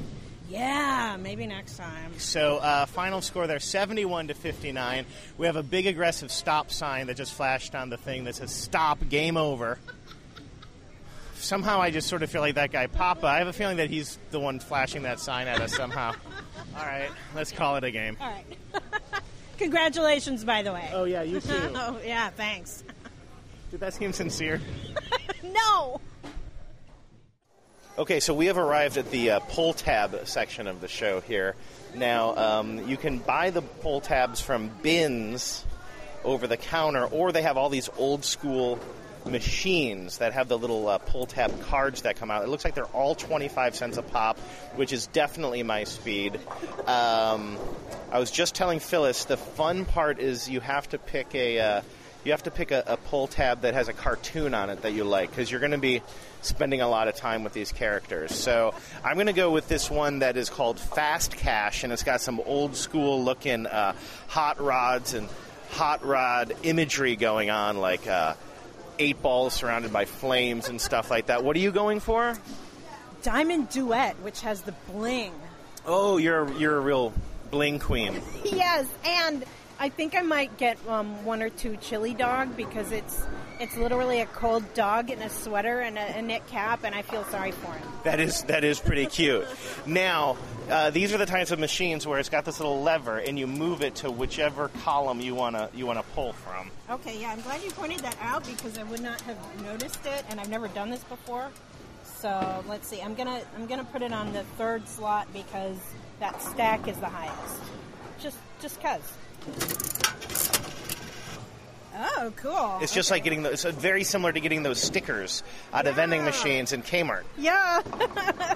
How clever of the gambling industry to appeal to something juvenile like that. I'm sure that's a coincidence. Yeah, totally. Okay, well, you're doing that. I just got myself $10 worth of quarters. Whoa! Yeah, so I'll be over here. Now, of course, the upper limit that I can win on mine is $50. Okay. And you see how these things work. Like, clearly on this one, which neither one of us are playing right now, you see they list $50 however many times there's a $50 ticket in there, and they've crossed one off, which means there's now only 350 winners left in this machine. Right, okay. That's the by land army themed one. Yeah, which actually looks kind of cute in a militaristic kind of way. Right. Let's see, I gotta pick my stack. I'll go for that one. We should each do 1 chili dog. I'm in on this too. Alright. Poor chili dog. He's all alone. It is cold out there. Really, guys, don't keep your dogs in the car on a winter day. All right, my 1 chili dog, my 10 fast cashes. Let me scoop up my quarters. Let's go get a soda and maybe sit at one of these tables. Yeah. All right, I got myself a Dr. Pepper here. I almost ordered a Pepsi, but then I switched it to Dr. Pepper the last minute, and the woman at the soda fountain was very pleased with my change. She says she doesn't even like Pepsi anymore, and that Dr. Pepper sounds a lot better to her. And she also says that if you ever have the opportunity to try cherry Dr. Pepper, that you shouldn't sleep on that. Oh, well then, okay. That's some advice. She knows. What verbal or nonverbal cues did she give about my choice of the Siberian Chill slushy? She didn't really say anything about it. She's spitting it. Well, here I go. Whoa. Oh, did you go too fast? No, but it tastes like sucrettes from like 1980. It's very medicinal tasting. You know what I would have done if I were you on that? I would have gone on the half and half. Oh, like half blue, half red? Yeah. Shoot. Oh, wow. This is intense. Do you want something else? The big one. Do you want something else? No, I'm Are you sure? through. Yeah, I'm right. good. I'm good. Shall we crack open some of these? Yeah. Let's should we start with the chili dogs? Yeah, chili dog.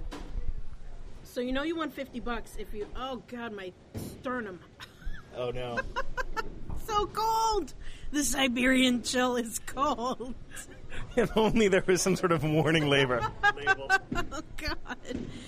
Okay, so you know you won if you get the 2 little chili dog and then, like, the little thing that looks like a husky or a Malamute.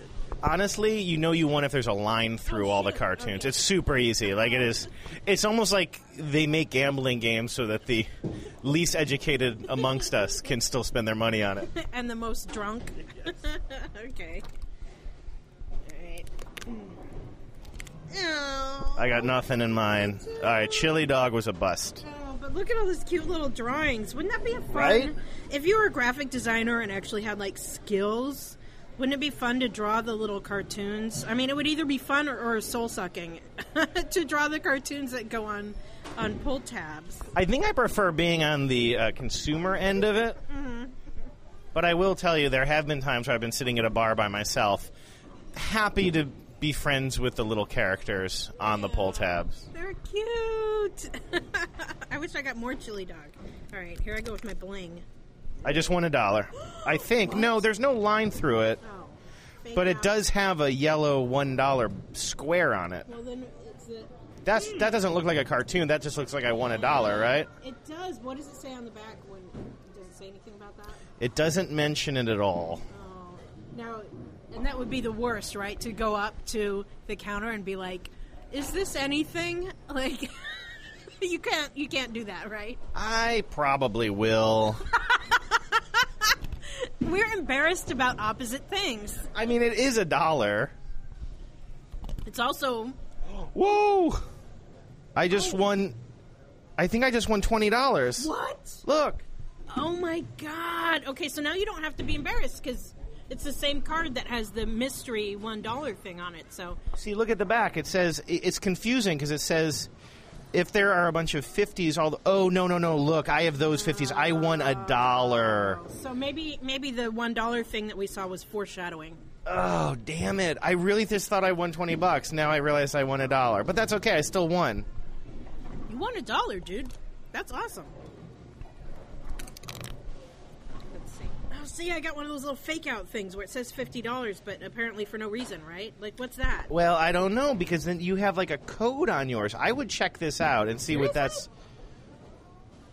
Not... See, you pulled one back, and over top of the pictures, there's like some sort of a number and letter code on one of them.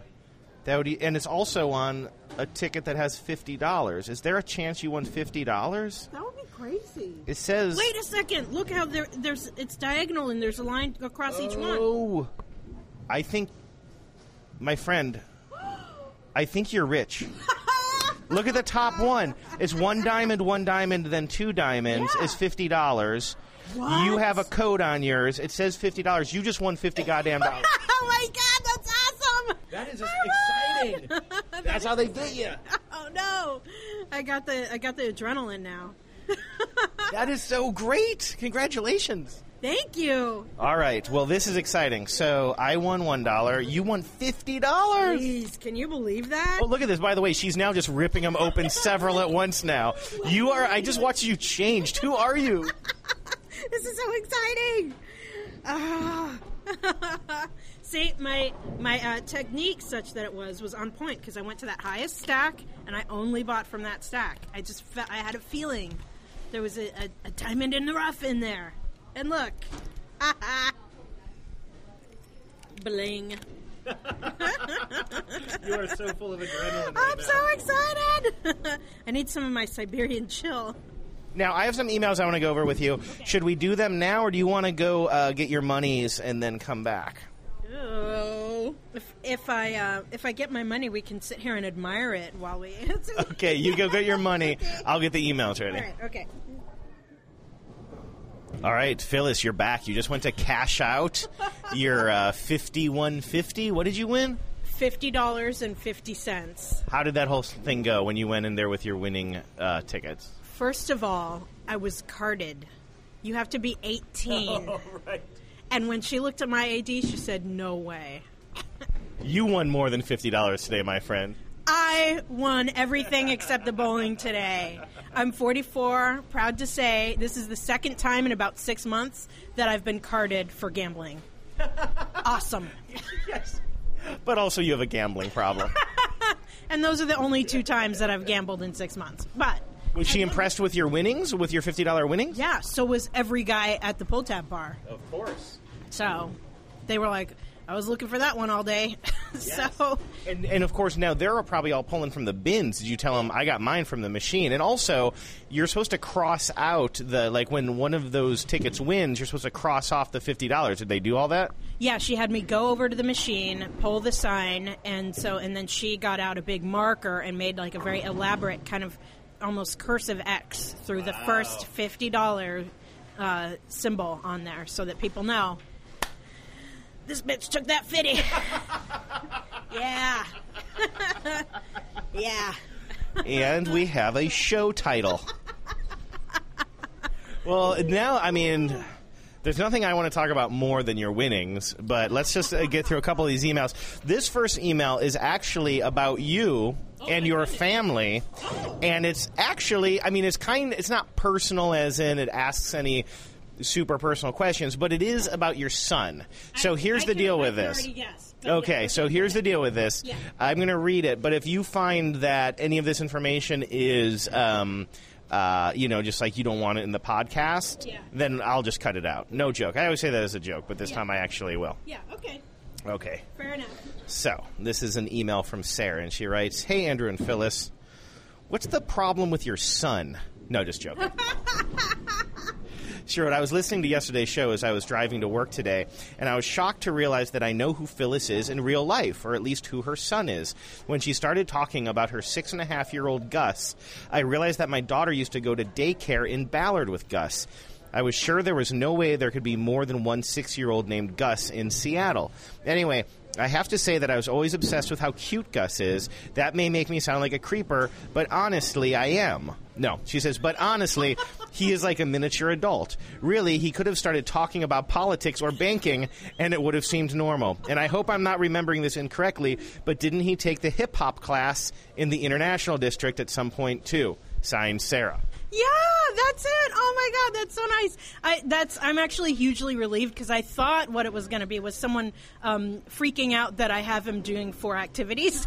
Oh my gosh. I thought I was going to get some parenting critique on that, but that's very sweet, and I'm totally fine with all that stuff being out there. And what's up, Sarah? I would love to know what Sarah's children's names or what Sarah's child's name is. So that you can be the creeper. No, that's so sweet, though. I mean, obviously, we think he's adorable, but it's always fun to hear someone else say, "Oh, that kid is so cute." And, he's a fun guy. So thank you, Sarah. That's very sweet. The only remaining question is, if he's such an adult-like child, why did he pour water into my cat's litter box? Hey, Gus wasn't at that party. Oh, wait, was he? Honestly, I was so out of my mind at that party. I don't think he was. No, he was not at the party. Okay, I for a second I was like, I really can't remember, but Gus did not do that. No, he did not. All right, this one is addressed to me. It's from listener Jason. He wants to know, or he writes, "You were sort of burying the lead when you mentioned seeing Star Trek in IMAX 3D on Monday's episode with the Stewbot. You hate the Olympics. You hate singing karaoke. Yet you are fine with putting those awful 3D glasses over your regular glasses? I purposely avoid the 3D screenings, and I go to the regular showings. It saves me $3, and I don't get headaches. I am shocked, sir. Please explain yourself." Apologetic Andrew-ish addendum. "I have pretty bad astigmatism, and I used to have crossed eyes, so I might not be getting the full benefit of the 3D effect. It's like when I tried pot brownies. Is it supposed to be super crazy, like Slimer is right there in your face and stuff? Anyway, I love your guest hosting during these 2 weeks." Aw, thanks, Jason. First of all, I do believe that, yes, if you eat a pot brownie, it is like Slimer is right in your face and stuff. That is... I think. No, I did not see Ghostbusters in 3D, but I did see the Star Trek movie, and I've seen a couple of other things in 3D as well. It's not the most comfortable experience having to put glasses over top of your glasses. If I'm by myself, it doesn't really matter one way or the other. It's usually whichever movie is playing at the right time for me. I will say this time the 3D glasses, were too tight, so they were kind of digging into my head, so halfway through the movie. But also, Star Trek was so ridiculous. There were many times when I was ripping my glasses off my face so I could laugh at how absurd it was. So that relieved the pressure a little bit. I also have astigmatism and some lazy eye issues and stuff, but I still get the 3D effects. I mean, the best 3D effects in any movie is during the little testing of the 3D they do at the beginning, where they have all the numbers jump through the other numbers. You're like, wow, 3D is amazing. And then the movie starts and it's like, yeah, I guess that spaceship's coming at me a little bit. Yeah, I can't really, for similar reasons to what he describes, I can't deal with it. I feel a little funny, not quite nauseated, but just not right. So I avoid those 3D screenings. I can't take it. I mean, there is a chance that it makes me feel nauseated, but I'm just suppressing that with mountains of popcorn. Like, I am serious. Like, I have the bucket of popcorn on my lap, and it is just like, until that thing is empty, it's just a constant chain of popcorn from the bucket to my hand to my face, bucket to hand to face, bucket to hand to face. So I don't even really know what I'm feeling. All right. Oh, by the way, I'm just looking at my phone. Those are all the emails I have, but I did just get a message from somebody who I really don't want to open this message because I was invited last night. I was actually invited on Monday to go see the Mariners game last night in a media luxury suite or whatever. And I couldn't do it because Genevieve and I were recording our After These Messages podcast, and I flirted with the idea of trying to figure out a different recording schedule, but it just didn't make sense. Last night's game went 5 hours. Yeah. It was 15 innings with a walk-off sac fly. Yeah. At midnight, and I watched part of the game. I turned it off, forgot about the game for a while, went about my evening, and then Genevieve went to bed, and I turned on the TV, and the game was on, and I thought it was already the repeat of the game. That I looked, it was inning 15, and I watched the last 2 outs, and I thought I could have been at that game in the lap of luxury, and now I just see that I got an email from the guy who invited me. Well, here's the thing. In realistic Andrew terms, would you have been psyched or would you have been miserable trying to figure out how to get out of there? No, I would have been psyched. Yeah, because I don't drive to stuff like that. I would have taken the train in, so I wouldn't have been really worried about the crowd or anything. And midnight is not that late for me. I would have been super psyched, especially, I understand 15 innings in the stands. It's going to be exciting, but also you're going to have to really have the fortitude to be there. I will also say, I like how you shifted your butt when you said fortitude to be there. Because that's what I was thinking, my butt on that bench. Ah! I do wonder if this friend of mine stayed for all 15 innings. I find that hard to believe, but I would have. Yeah. I'd still be there. Then I do feel bad that you didn't go. Sorry. I know. That would have been amazing. And it wasn't even that good of an episode of After These Messages either. Dang it. Talking about, again, how cool Gus is, he went to that Felix Hernandez perfect game in 2012. No kidding. Just by himself? With daycare. We weren't there. What? Yeah, it was a day game, and he went with daycare. And I was on a business trip in Florida, and Josh was working, and so Gus still has a little certificate that proves he was there and everything, and we're like, you're cool. Every now and then, are you just like, tell us the story again, Gus? How awesome was it? All right, I guess we got to leave it there. Phyllis, thank you so much. Congratulations on your monies. Yeah, I'm psyched. Thank you so much for bringing me here so I could win. And bowling was fun. I think we both have a little bit of work to do, but I think a lot of bowling alone will solve that. I won more money than the number of points I got bowling. Is that true? I thought you... Did I only get 49? Something lame like that? Oh, you might have only gotten 49. Yeah, 49.61. Right? Anyway, high fives all around. All right, congratulations. Stay tuned to this podcast channel. Listen, I don't know exactly how the technology works, but I am leaving here with Phyllis right now, and as soon as we get the show posted, I am then heading over to Sean DeTore's for dinner tonight for a very special episode of Cooking with Sean, Picky Eater Edition. I am the picky eater in this case, so tune in tomorrow for that show, and Friday, of course, our friend Aaron Roden will be joining us. And until then, everybody, good luck with your pull tabs, and remember, no mountain too tall. And good luck to all.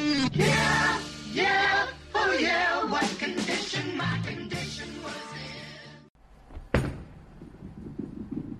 in. So my first question for you guys, in light of this clip, when is the last time you went bowling, and is bowling something that you do? I believe Christy, if I remember correctly, lettered in bowling in high school. Oh. I might be imagining that, but I'm pretty sure she just said that recently. Mm-hmm. She did. So Western New York, Rust Belt City, bowling alleys all over, although some of the good ones are closing. Last I knew. What's your bowling experience? I really enjoy bowling. I'm not very good at it. It's funny because when I mentioned the Meatloaf email, the morning show, Shred and Reagan here, I don't know if you ever listened when you lived here. But they used to have a bowling tournament every year, and I ended up on one of the teams of the DJs the one year, and it was hilarious because I only bowled a 65, but the Reagan, the one main host, he bowled a 35, so I was very happy of myself in that. I was like, hey, Wow. still beat you.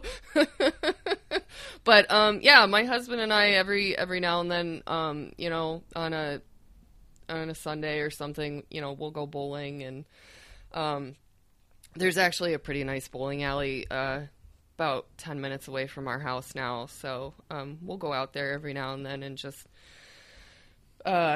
roll some bowls, or as Andrew would say. And no, I enjoy it quite a bit, but I don't do it enough.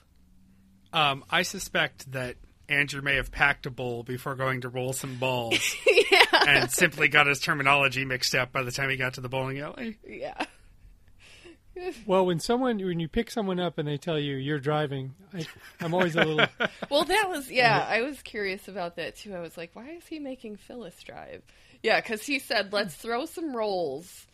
And then he also said, we're throwing bowls. So Well, we've talked about Yeah. throwed rolls. That's a completely different thing. My experience as a bowler, my brother was, and still kind of is, a serious bowler, has his own equipment, and he was on the high school bowling team. So just by being around him, I ended up doing quite a little bit of bowling, and I'm pretty decent. I haven't done it in the last couple of years for obvious reasons. But Cullen likes to bowl, and so we would go once in a while. And my going away party from my work when I left Austin, they had it at one of those douchebag bowling alleys in Bellevue Square, super fancy, high-end place. Oh boy. And I've never bowled better. It was fantastic.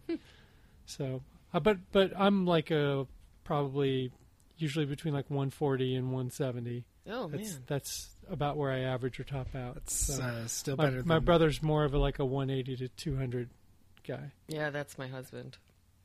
I can't. Yeah, pretty good. I was a darts guy. When it came to pub sports or sort of recreational sports, darts more than bowling. The very last time I bowled was with Sam at this place here in Pawtucket called Break Time. That's a candlepin because it's New England. Oh wow! I've done that. I did that once when I was a kid. It was great. Yeah, it's old school. It's wooden lanes, and it's the top floor of an old factory building in town. It was built as a break room for the factory workers, and they actually have hipsters down at the end of the lanes resetting your pins by hand, and you get drunk and pay by the hour to throw smaller balls down these old school candlepin lanes, and it's very cute and quaint. She took me because I was in a bad mood, and it didn't really help, so I probably didn't enjoy it as much as I could have. But Yeah.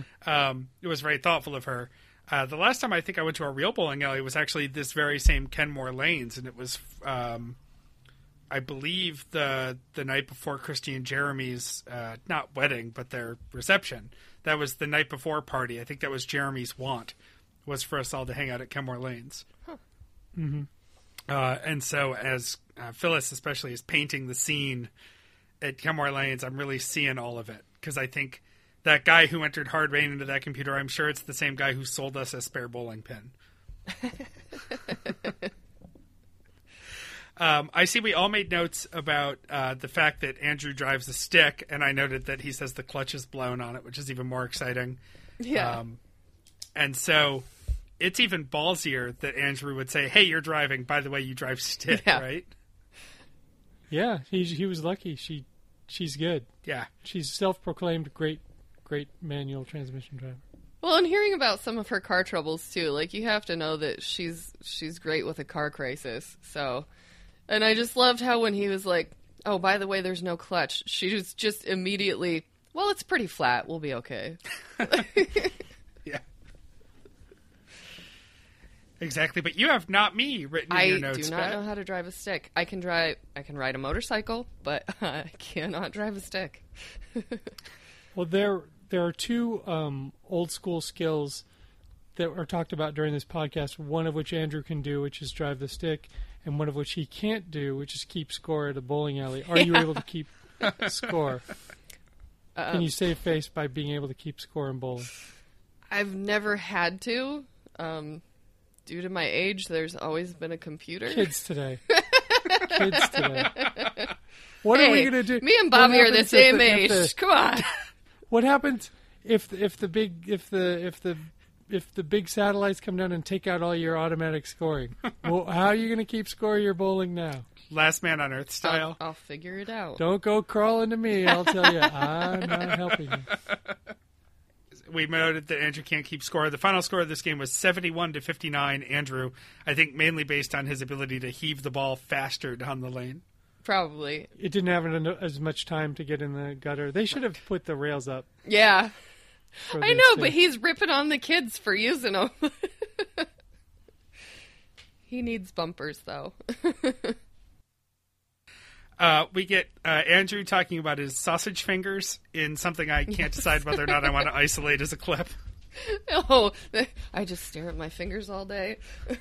Or, yeah, I stare at my hands all day. Yikes. Yeah. And then hard rain. So we can use the benefit of hindsight to clarify something we already knew when he was saying it the first time, which is that hard rain is a misquote of the film Taxi Driver. Yes. And his name should be, I guess, Real Rain. Yeah. Yeah, I don't want to.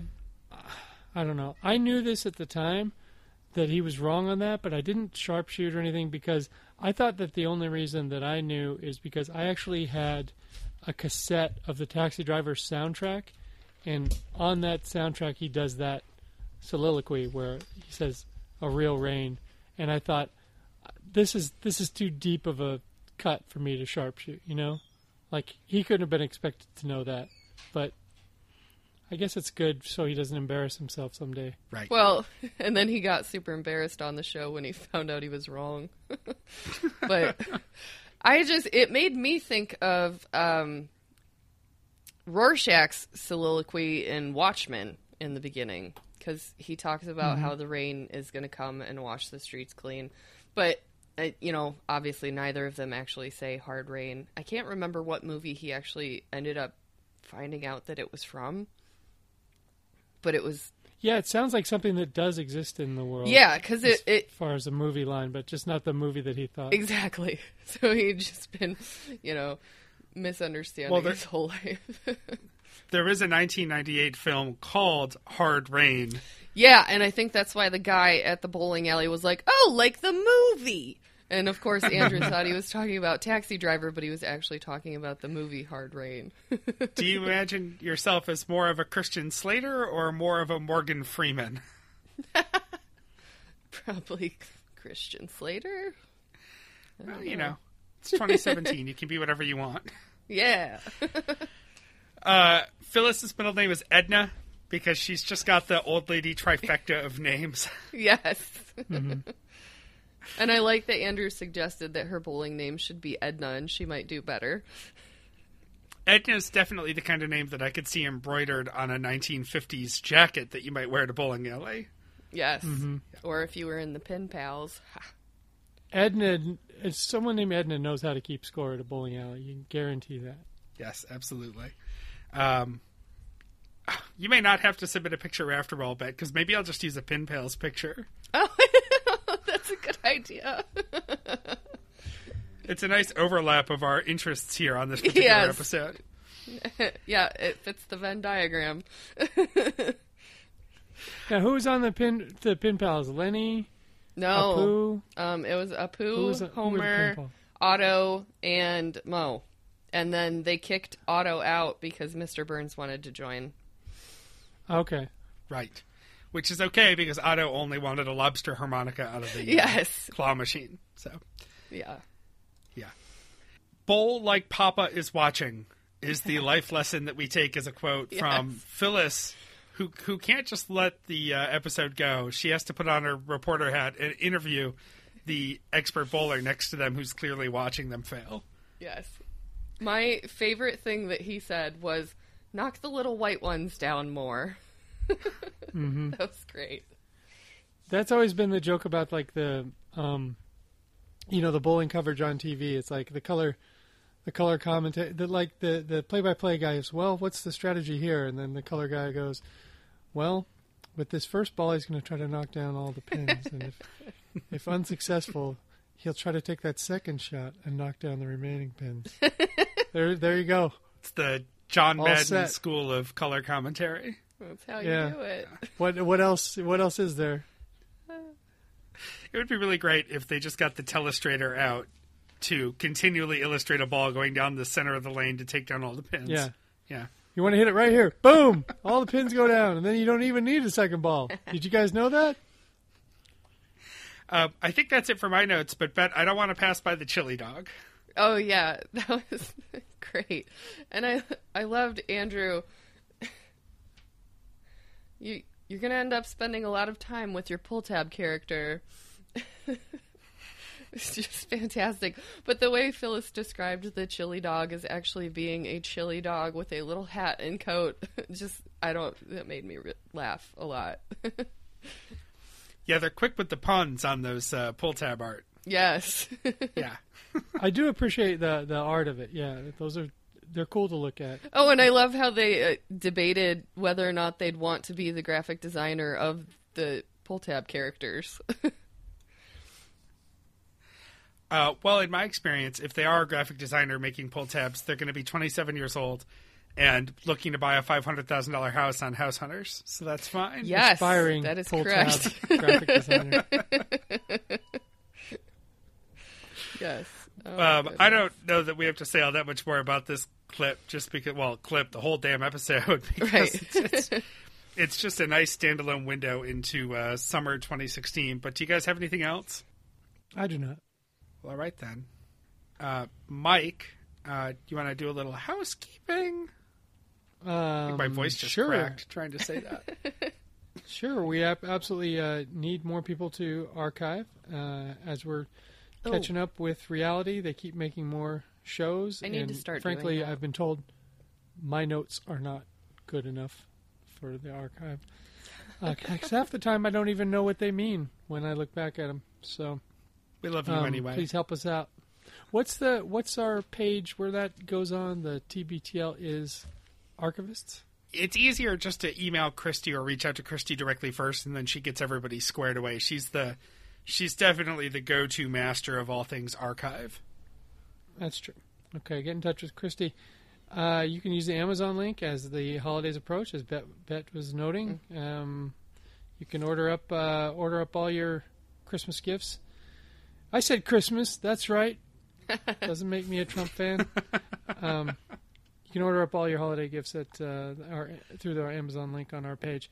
And then we have merch. Speaking of Christmas gifts, buy some of our awesome merch for your 11, and they will just look at it and just hand it right back to you, and you get to wear it or use it. So that's a great gift idea for you to give yourself. So that's all we got this week. Yeah. Find the website at littleredbandwagon.com. On Facebook, we're occasionally in the Stens page, but mostly at Little Red Bandwagon. On Twitter, we're at LRB Podcast. Bet, where can people find you? I am on Twitter, Instagram, and Facebook. If you want to find me on Facebook, my name is Elizabeth McElreath, and that's McIlreath. I know that's difficult for some people.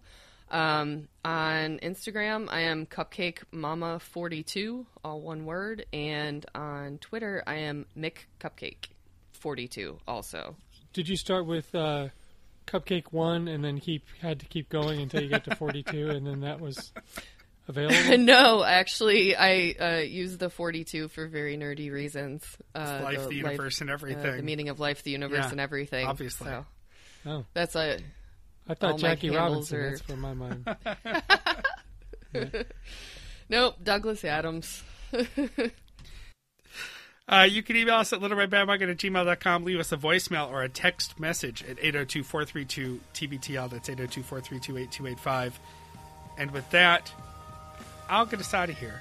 Until next time, this is The Next Party. We love you, Jen. Nailed it.